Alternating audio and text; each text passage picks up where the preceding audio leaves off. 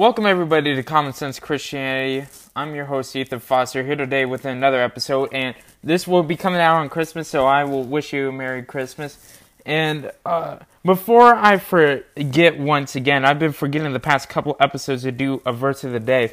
So I have one right here, and it's from Isaiah 9:6. For to us a child is born, to us a son is given, and the government will be on his shoulders, and he will be called Wonderful Counselor, Mighty God, Everlasting Father, Prince of Peace.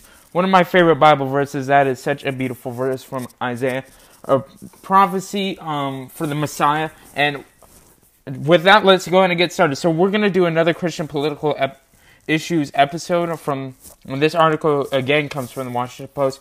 We will get back to apologetics very soon, but there's been a lot of news going on regarding Christianity, and I just wanted to talk about it once again. So a few days ago, I guess, Christianity Today publicly condemned President Trump and supported the impeachment of the president. And I'm not going to give much of my political views on this, because I try and be non-political on here, but stay objective regarding Christianity.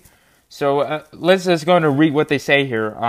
The decision by Christianity Today to publish an editorial describing President Trump as immoral and calling for his removal drew immediate rebuke from the president himself, who called that outlet a far-left magazine. The piece drew nearly 3 million unique visitors to the magazine's website and became the talk of TV news shows over the weekend.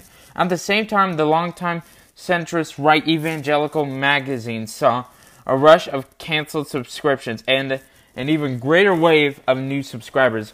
Magazine president Timothy Darlum said both he and the author of the editorial, retiring editor-in-chief Mark Galli, could also face personal and professional consequences, according to interviews with several other conservative Christian leaders and writers who in the past have spoken out critically about Trump. Now, again, I'm not going to express my political beliefs on Trump's impeachment in this, at least I'll try not to. But why exactly is a Christian magazine saying these type of things? I honestly think Christians should leave not religion out of politics, but you have to remain objective about it. You can't just be a Christian magazine that represents the evangelical community, a major one, in fact. You can't just sit here and a majority of evangelicals, 80% I believe, support Trump. So this is if you're trying to make money, this is a stupid move. But then again, I just think it's not in their place to do that. That's up for someone to decide off of objective facts. If I've never read Christianity Today, so I don't necessarily know their goals as a newspaper or whatever they are. You should remain objective, provide the facts, and then just let people decide. That's the way news should go. And I have always had this opinion with the media, like the Washington Post, as we all know, leans more to the left, or in the New York Times. Why can the news not just provide objective facts and let people decide? Why does politics have to invade everything? This is why our country is so polarized, because we all just listen to one point of view. That's why I try and be objective on this show, because I don't want this podcast to be another one of those. And if you're just getting all your information from me, I hope not. Because I'm wrong all the time. You need to go and look at other people. Like, listen, when it comes to religion, listen to Richard Dawkins, listen to Christopher Hitchens. Also, listen to the Christians, William Lane Craig, Dr. Frank Turek, me. I mean, you have to be objective in order to make an educated decision. So let's go ahead and continue this. They describe losing book sales, conference attendees, donors, church memberships, and relationships. Obviously, because you attacked a president that has huge evangelical support. Journalist Nasworth, who has worked for the Christian Post website since 2011, said he quit his job Monday because the website was planning to publish a pro-Trump editorial that would slam Christianity Today.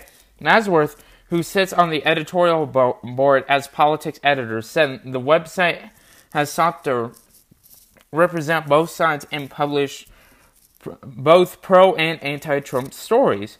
I never got the gist they were gung-ho Trumpian types. Nazareth said, everything has been escalated with the Christianity Today editorial. Nazareth, who has been critical of Trump and suggested leaders who supported him have traded their moral authority, said he doesn't know what he will do next. I said, if you post this, you're saying now you're on Team Trump, he said. He said he was told that what the news outlet wanted to do. I'm just shocked that they would go this path, he said, adding that even though he felt forced to make the decision to quit, the parting was a mutual agreement between him and the outlet. Again, I will stress this. Christian newspapers, one, should not be fighting each other, because Christians, especially in today's time, need to be united and fight against the common enemy. Two, Christians should not pick sides like this. When I'm deciding between two presidential candidates, I don't just go with one because I'm a Christian. Trump obviously does not represent the moral capacity of a Christian. He's not a very moral man. Neither was Hillary Clinton. So with that, you cannot decide on who's more moral necessarily, because both of them were evil, crooked people. You have to decide by who represents your rights better. So when Christians flat out endorse President Trump, I'm like, whoa, you have to calm down here. Christians treat Trump like he's the second coming of Christ, a lot of them. You can't just defend the man on everything. He is still a morally screwed up person. But I also disagree with this person saying that they have sold their morality to Trump or whatever he said earlier in the article.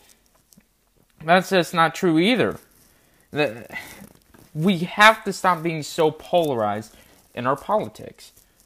And Christians need to stop going so far on both sides of the aisle.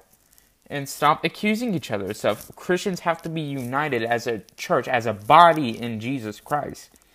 That is the only way we can save Christianity in this country. The division is tearing us apart. Since the editorial, many Trump supporters have decried Christianity Today as irrelevant and even elite. On Sunday, 200 evangelical leaders and other Trump supporters issued a letter slamming the publication. It was signed by many on the President's Evangelical Advisory Committee, pastors of Pentecostal and Southern Baptist churches, and Christian musicians such as Ryan and Jen Johnson and Michael Tate. Other evangelical leaders were planning a letter in support of the magazine that will come out Tuesday. Dalrymple said Monday that the magazine has lost 2,000 subscriptions but gained 5,000, with the letter coming from a younger, more diverse, and more global audience. We don't like to lose anyone, he said. We need to stay in conversation with one another even when we disagree, which, again, I agree with completely. We need to put the objective facts out there and let people make their own decision. Dalrymple, who wrote a piece Sunday about the editorial, said editors have received an enormous outpouring of notes and messages speaking in deeply emotional terms about their gratitude. Clearly, there was a profound yearning for some evangelical institution or leader to stand up and say these things, Dalrymple said. One of the most consistent phrases was stay strong.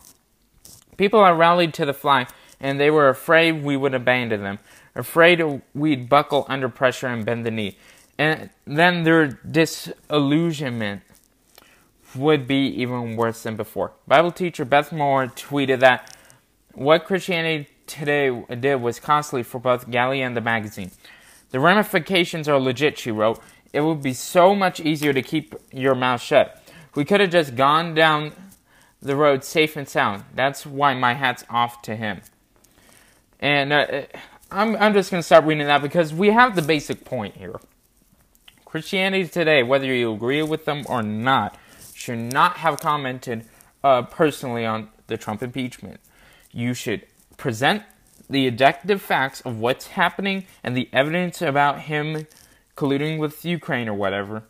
Just present the facts and let people decide. And also, I will just tell people watching who's been keeping track of the impeachment, stay objective. Don't come in with your decision already made. That is a mistake that Republicans and Democrats have done. They've stayed totally partisan on this issue. You have to remain objective. That is the most important thing when it comes to apologetics, when it comes to politics, when it comes to Christianity itself. You have to remain objective, and you must always listen to the other side and have a logical discussion about it, and don't slam other people down. That is a mistake that Christians have been making. That is why the church has been so divided, and that is why we are losing this battle with the dominant social culture. And with that, we'll go ahead and close. Thank you for listening to this episode of Common Sense Christianity. As always, I'm your host, Ethan Foster. If you have any questions, complaints, or whatever, if you just want to talk to me, email me at commonsense.christianitypodcast@gmail.com. Make sure you share this with your friends, family, neighbors, whoever's interested in Christianity, I should say. And have a Merry Christmas.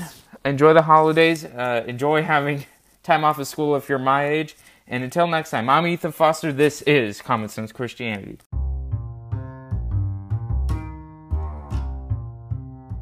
You just listened to an episode of Common Sense Christianity. I'm your host, Ethan Foster, as always, and we love doing this for you guys. Please share the podcast with your friends and family if you like it, and frankly, even if you don't, subscribe to the podcast and give us a 5-star review so that more people can hear the Word of God. And until next time, God bless you.